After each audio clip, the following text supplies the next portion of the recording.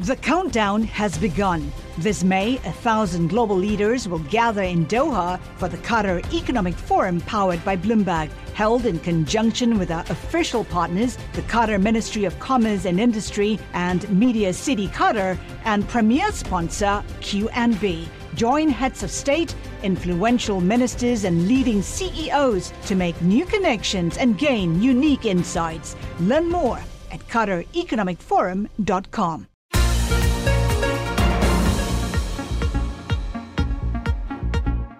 Welcome to the Bloomberg P&L podcast. I'm Pim Fox, along with my co-host, Lisa Abramowitz. Each day, we bring you the most important, noteworthy, and useful interviews for you and your money, whether you're at the grocery store or the trading floor. Find the Bloomberg P&L podcast on Apple Podcasts, SoundCloud, and Bloomberg.com.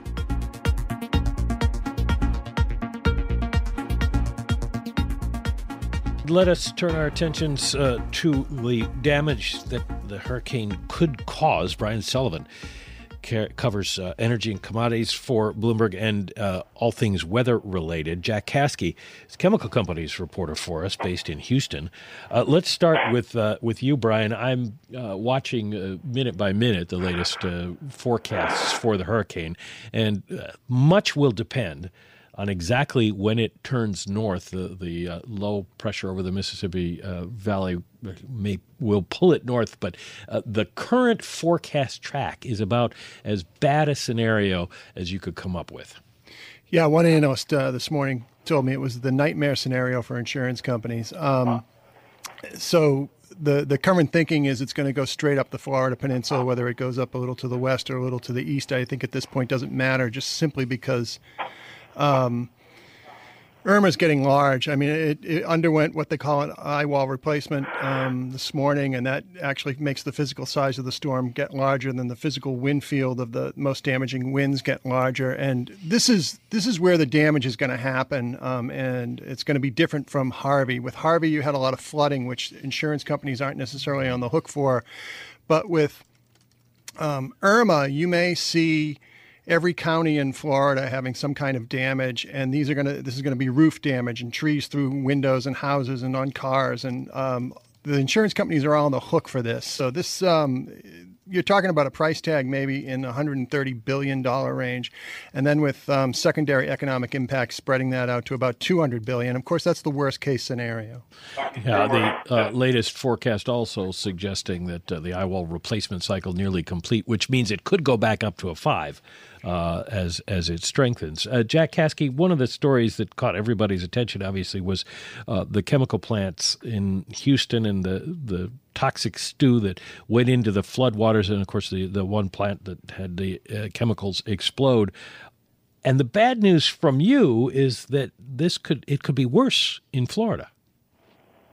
Well, I mean, there's potential. Yeah, there's not the heavy petrochemical industry in Florida that there is in Texas and Louisiana, but there is a nuclear plant that's from the early 70s that's right in the path at the tip of Florida.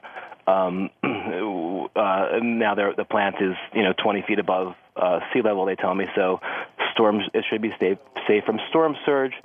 There's facilities.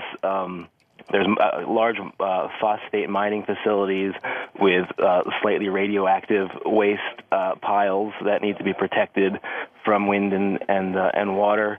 It's owned by the company Mosaic that polluted water and killed marine mammals in the past. And there's the whole, every state has got its chemical distribution facilities that need to be protected from storm surge. I mean, one of the lessons from Harvey was that some chemical operators just didn't expect the amount of water that they were deluged with. So the case of in Crosby, Texas, the company Irma out of France had its generators fail, causing a fire of the organic peroxides that were stored there. There was no serious injuries, although actually the first responders are now suing the company over their exposure to the smoke at the fire. Let me ask you something here. nuclear plants shut down as the storm approaches, we're going to have, according to all the meteorologists, big storm surge from this hurricane. And that's what hurt the nuclear plants in Japan after the earthquake. So how much danger is there from that? They say it's not a fair comparison, that that Fukushima,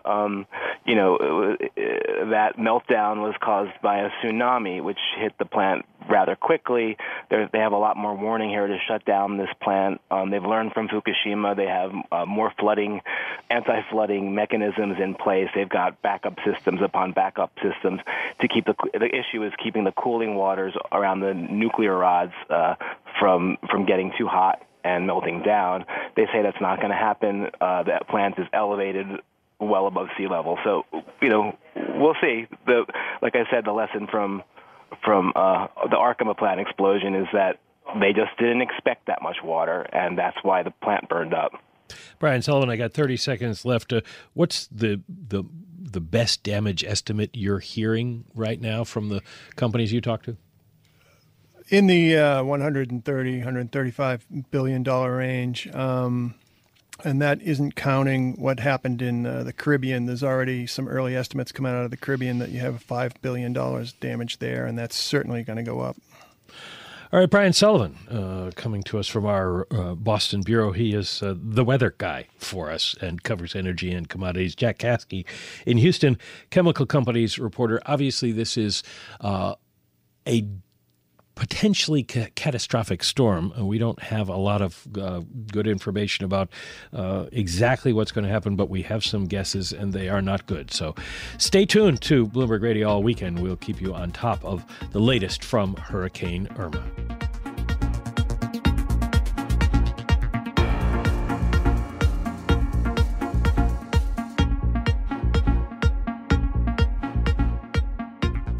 Here's an idea. You want to get a car, but you don't want to have a car. You just want to use it when you want it for as long as you want, but and drive the car you want. Scott Painter is the former CEO and founder of TrueCar. He's got a new startup, Car as a Service. It's called Fair. Tell us about how this works. I mean, I'm a guy who lives in New York City. I don't own a car, but I go skiing in the winter, or I go out to the beach in the summer, and so maybe for a while I want a car. Well, Fair is a pretty simple concept. It really is an app that represents a totally new way to get a car. So you simply download the app, scan your driver's license. It shows you all the cars you can afford. And then, in my case, that would be very few. Go ahead. And it gives you a single, all-in, low cost of ownership that's designed to be sort of an iTunes account for your car. But this isn't like renting, though. It's all the benefits of renting. So one of the great parts about renting a car is that you can turn it in and be done with it anytime you want. Right. The problem is it's quite expensive. So this is about half the cost of a rental, which is important, but at the savings of a lease. We are actually the owner of the car, and we actually lease the vehicle to you all simultaneously inside the app. But more importantly, you're not picking a car off of a rental lot. You're picking the car you want that's for sale at any dealer. What's the minimum and maximum times for your what do you call do you call it a lease? What do you call this? It's effectively a used vehicle lease, but we're not calling it a lease. Actually, the Fair contract has no term in it, which is really one of the things we found that young buyers, millennials, the modern sort of car buyer really doesn't want a long contract or a long commitment. A car represents a big commitment. So the Fair contract gives you the ability to walk away or turn in the car at any time without penalty. You can keep it for 6 days, 6 months, 6 years. Where do you get the cars? So you pick the car using the app, but those cars are at at local dealers all around you, and those are the cars that are traditionally for sale. Fair is simply a different way to get that car. So you look at their inventory and you can say, I want a Ford X, whatever. You go to a local Ford dealer, and what they have in inventory is what you can get. That's correct. And instead of the prices of the car being what you're shopping on, you're looking at monthly payments. So everything in the inventory that you see is given to you with a monthly payment that includes maintenance, warranty, and roadside assistance standard. That brings up the question. You said you could get it as low as 6 days. 6 days. Do you pro-rent the monthly payment then? We don't. So it is a month-to-month pay-as-you-go. So if I have it for 6 days, I'm still going to pay for a month. You are. Okay, that doesn't sound too bad though. I assume with this you got to carry your own insurance for the car. In order to drive a car on the road, you do need to have insurance, but Fair also offers month-to-month insurance for collision and liability, and you can also buy excess wear and tear insurance if you feel you need it. What do you do with the cars when I give it back to you? Those cars go back to the dealership. So the lifeblood of the modern car dealership is a late model used car. So that car coming back into their inventory and being sold to another customer is really the goal. Now, I've been reading that there is a glut of late model used cars coming onto the markets these days. Well, we've been at peak production in terms of manufacturing. We're approaching 18 million cars being produced in this country, which creates an oversupply of used cars 2-3 years down the road. And we've been at peak production for a couple of years now. So you've got 5 or 6 million late model used cars that are 1, 2, and 3 years old coming back to the market in the next year to 18 months. That represents a huge opportunity for the consumer to not only save money, but get a great value and a great vehicle. So are you renting to me used cars or new cars? These are pre-owned cars. Okay. And all of the vehicles that you're going to see on Fair represent a vehicle that has gone through our inspection process, that has a warranty, roadside assistance, and standard maintenance, so you can actually get the car with peace of mind. So these are going to be this is going to be useful for the dealer who can make some money off a vehicle rather than have it just sit in inventory. That's correct. For the dealer, this is a transaction. They're selling the car.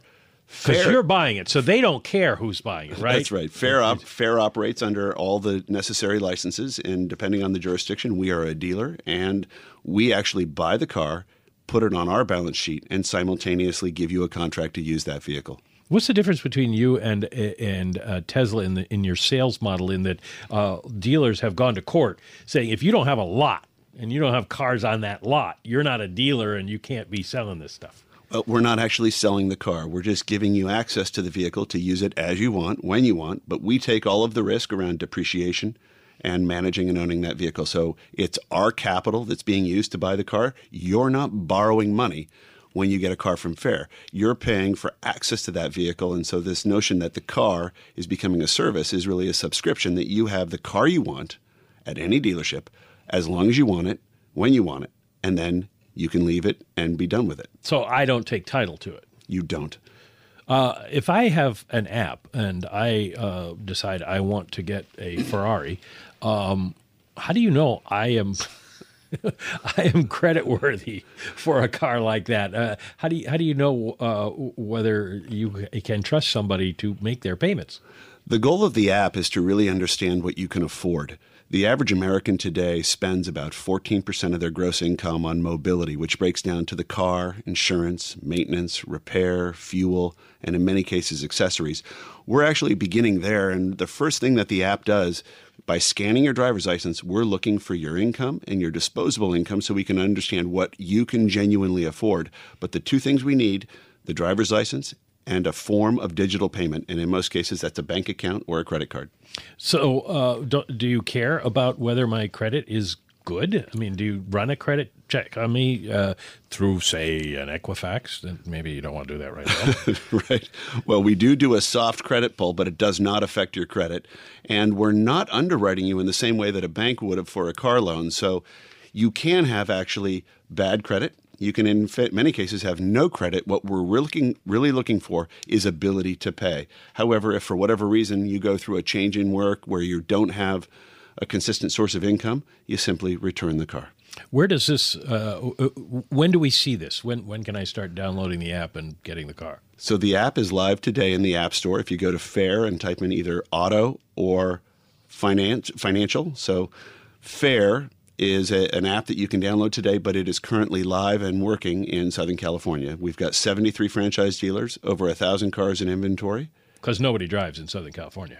It's the car capital of the world. Well, I mean, yeah, but I'm kidding. But people there like to have cars. What about in a place? When does it come to New York City or Boston? Places where people don't necessarily want to warehouse a car, but want cars on a regular basis. Sure. So it's going to be throughout the state of California before the end of the year, and it will roll out nationally in about a dozen cities in 2018. Right. But from an ownership point of view, the benefits of ownership are really focused on security. Oh, well, we'll talk about that. But Fair is the app. Thank you very much for joining us. We're out of time, unfortunately, but it sounds like a great idea. Scott Pater, Fair.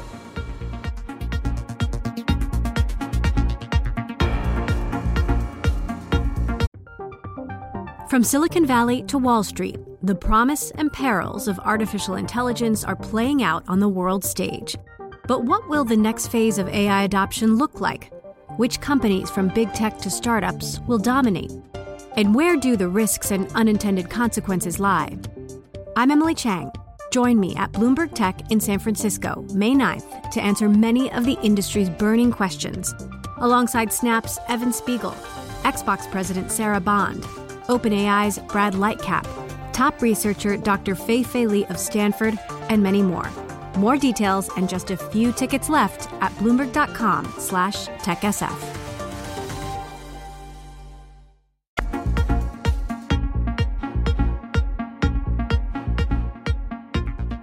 Well, news out of Canada today. Canadian marijuana producers' shares are rising. Reports Ontario is going to open government-controlled storefronts for legalized recreational sales. That should make it a lot easier for people, once Canada legalizes marijuana next year, to purchase the product, because the Canadian government, probably recognizing it needs a way to safely handle the financial transactions created, may make it easier for people in Canada to use banks and the banking system to pay for their pot. That is not the case in the United States, especially in the states where we have seen legalization, like in Colorado.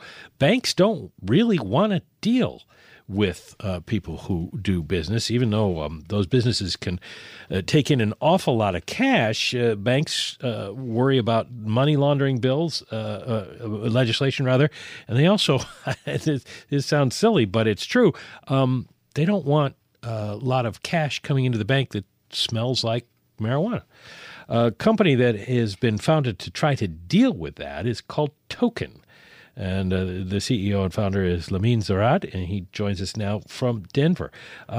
Basically, what you're doing is using the concept of a cryptocurrency to become the middleman between the cash and the pot shop, correct? Well, thank you for having me, Mike. To clarify, we use the blockchain that's divorced from its cryptocurrency. The blockchain, the way we employ it, is a secondary redundancy ledger for us, and it ensures indelibility of all data in our system, and as a consequence makes our financial institution partners and, by extension, their regulators feel comfortable with extending services to the industry. How does it work? Yeah, absolutely. Before I tell you how it works, I think it's important for me to explain the context and kind of my own personal background and the genesis of Token. I'm an immigrant. I came to the United States from former USSR, where my family spent approximately 6 years as refugees, which impacted my view on banking and unbanked. So that's very personal to me, extending services to those who deserve it.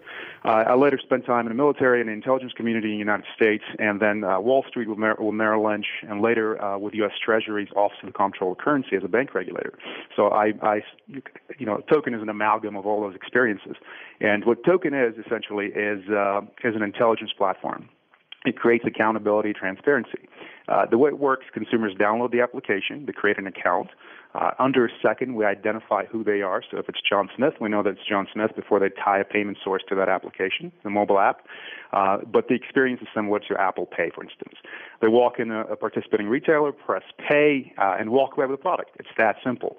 On the other hand, retailers have access to their portal that looks just like an online banking portal. They can see a transaction as it happens.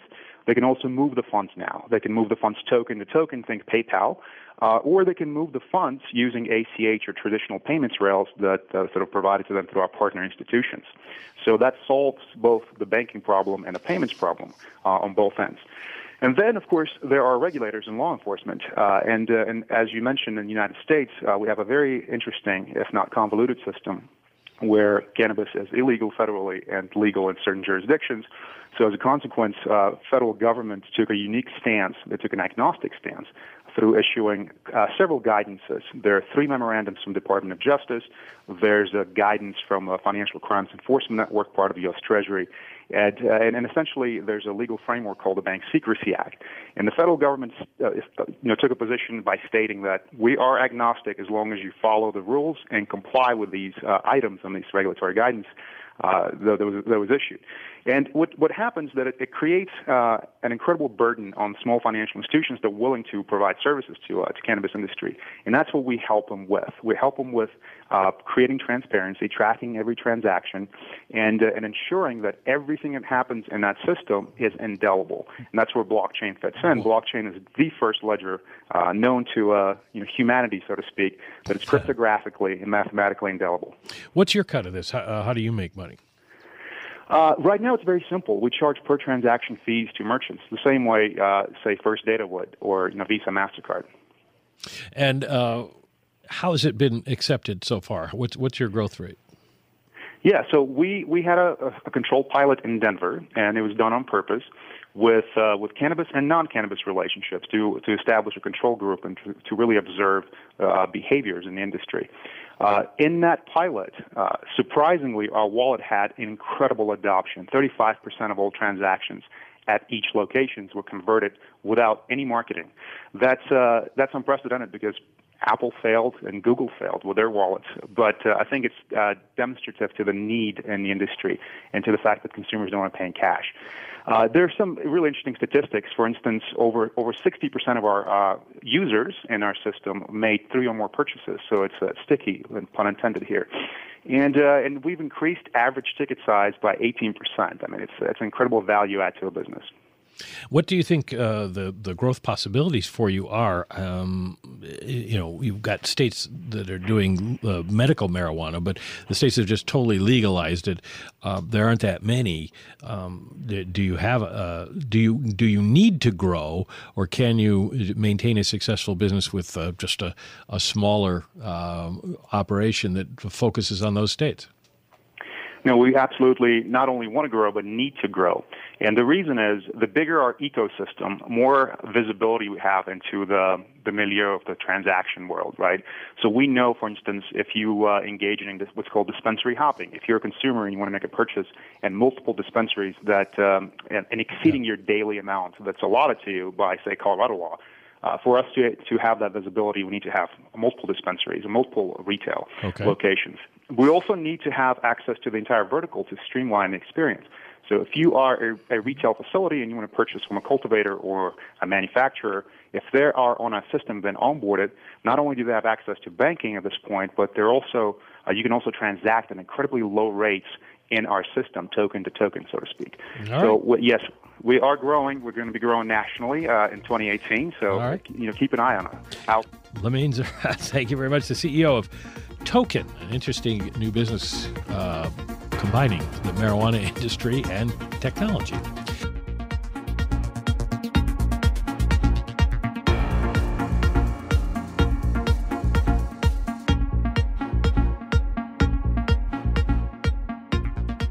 Well, a big story in financial world that is getting a lot of attention, even with the hurricane coming, is this security breach at Equifax. A lot of people wondering how the heck this could have happened.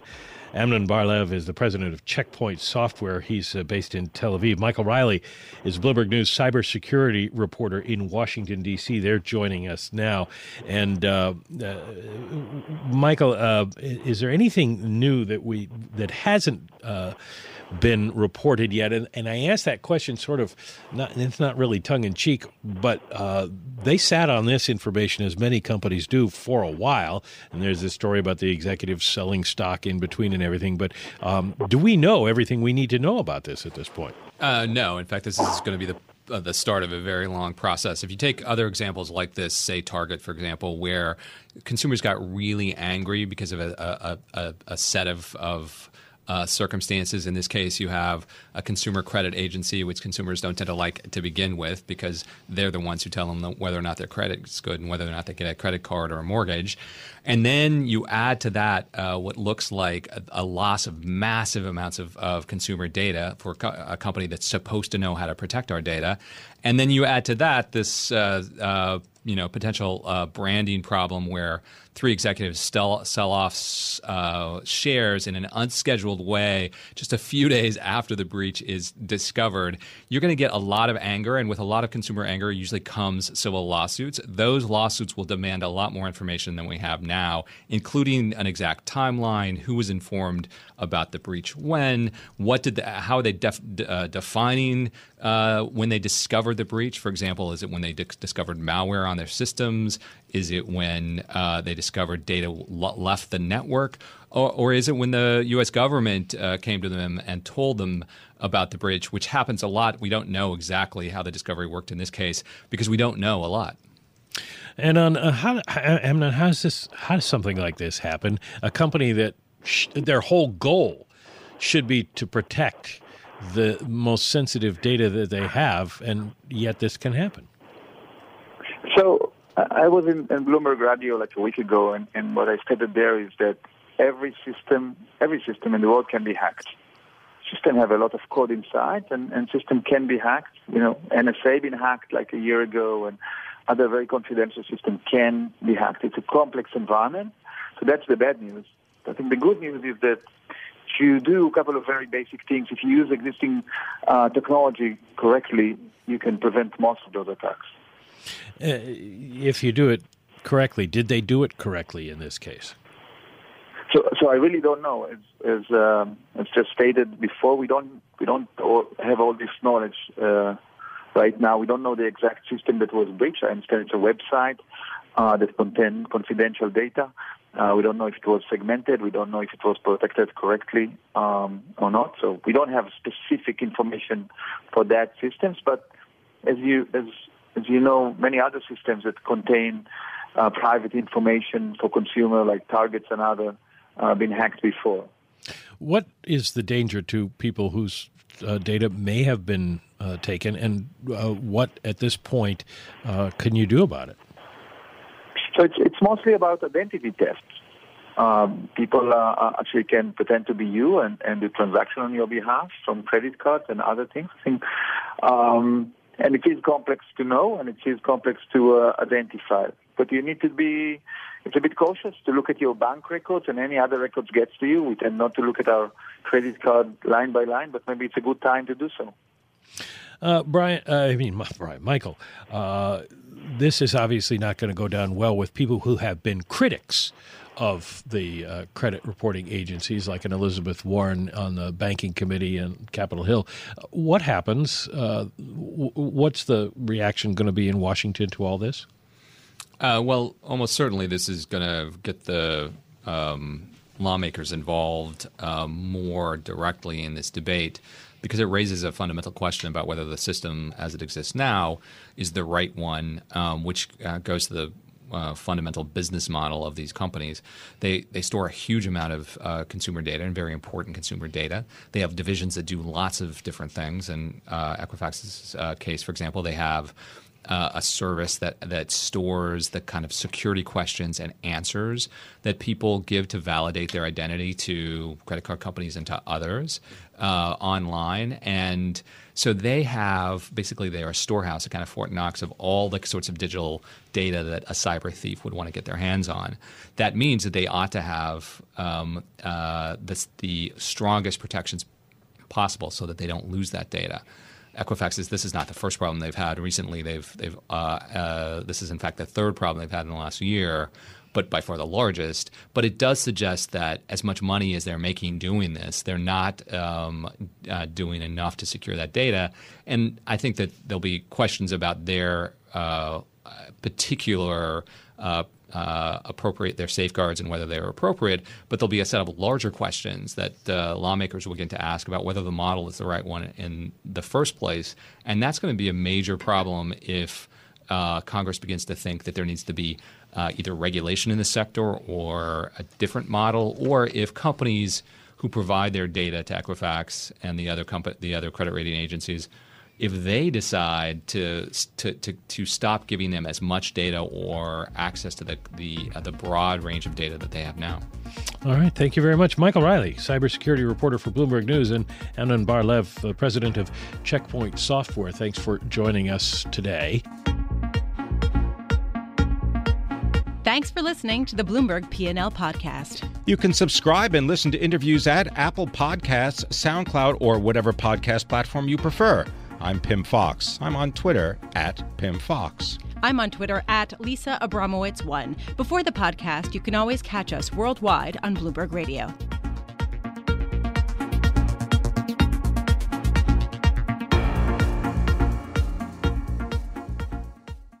The countdown has begun. From May 14th to 16th, 1,000 global leaders will gather in Doha for the Qatar Economic Forum powered by Bloomberg. Join heads of state, influential ministers, and leading CEOs to make new connections, gain unique insights, and uncover valuable opportunities in one of the world's most rapidly rising regions. Request your invite for this exclusive event at QatarEconomicForum.com.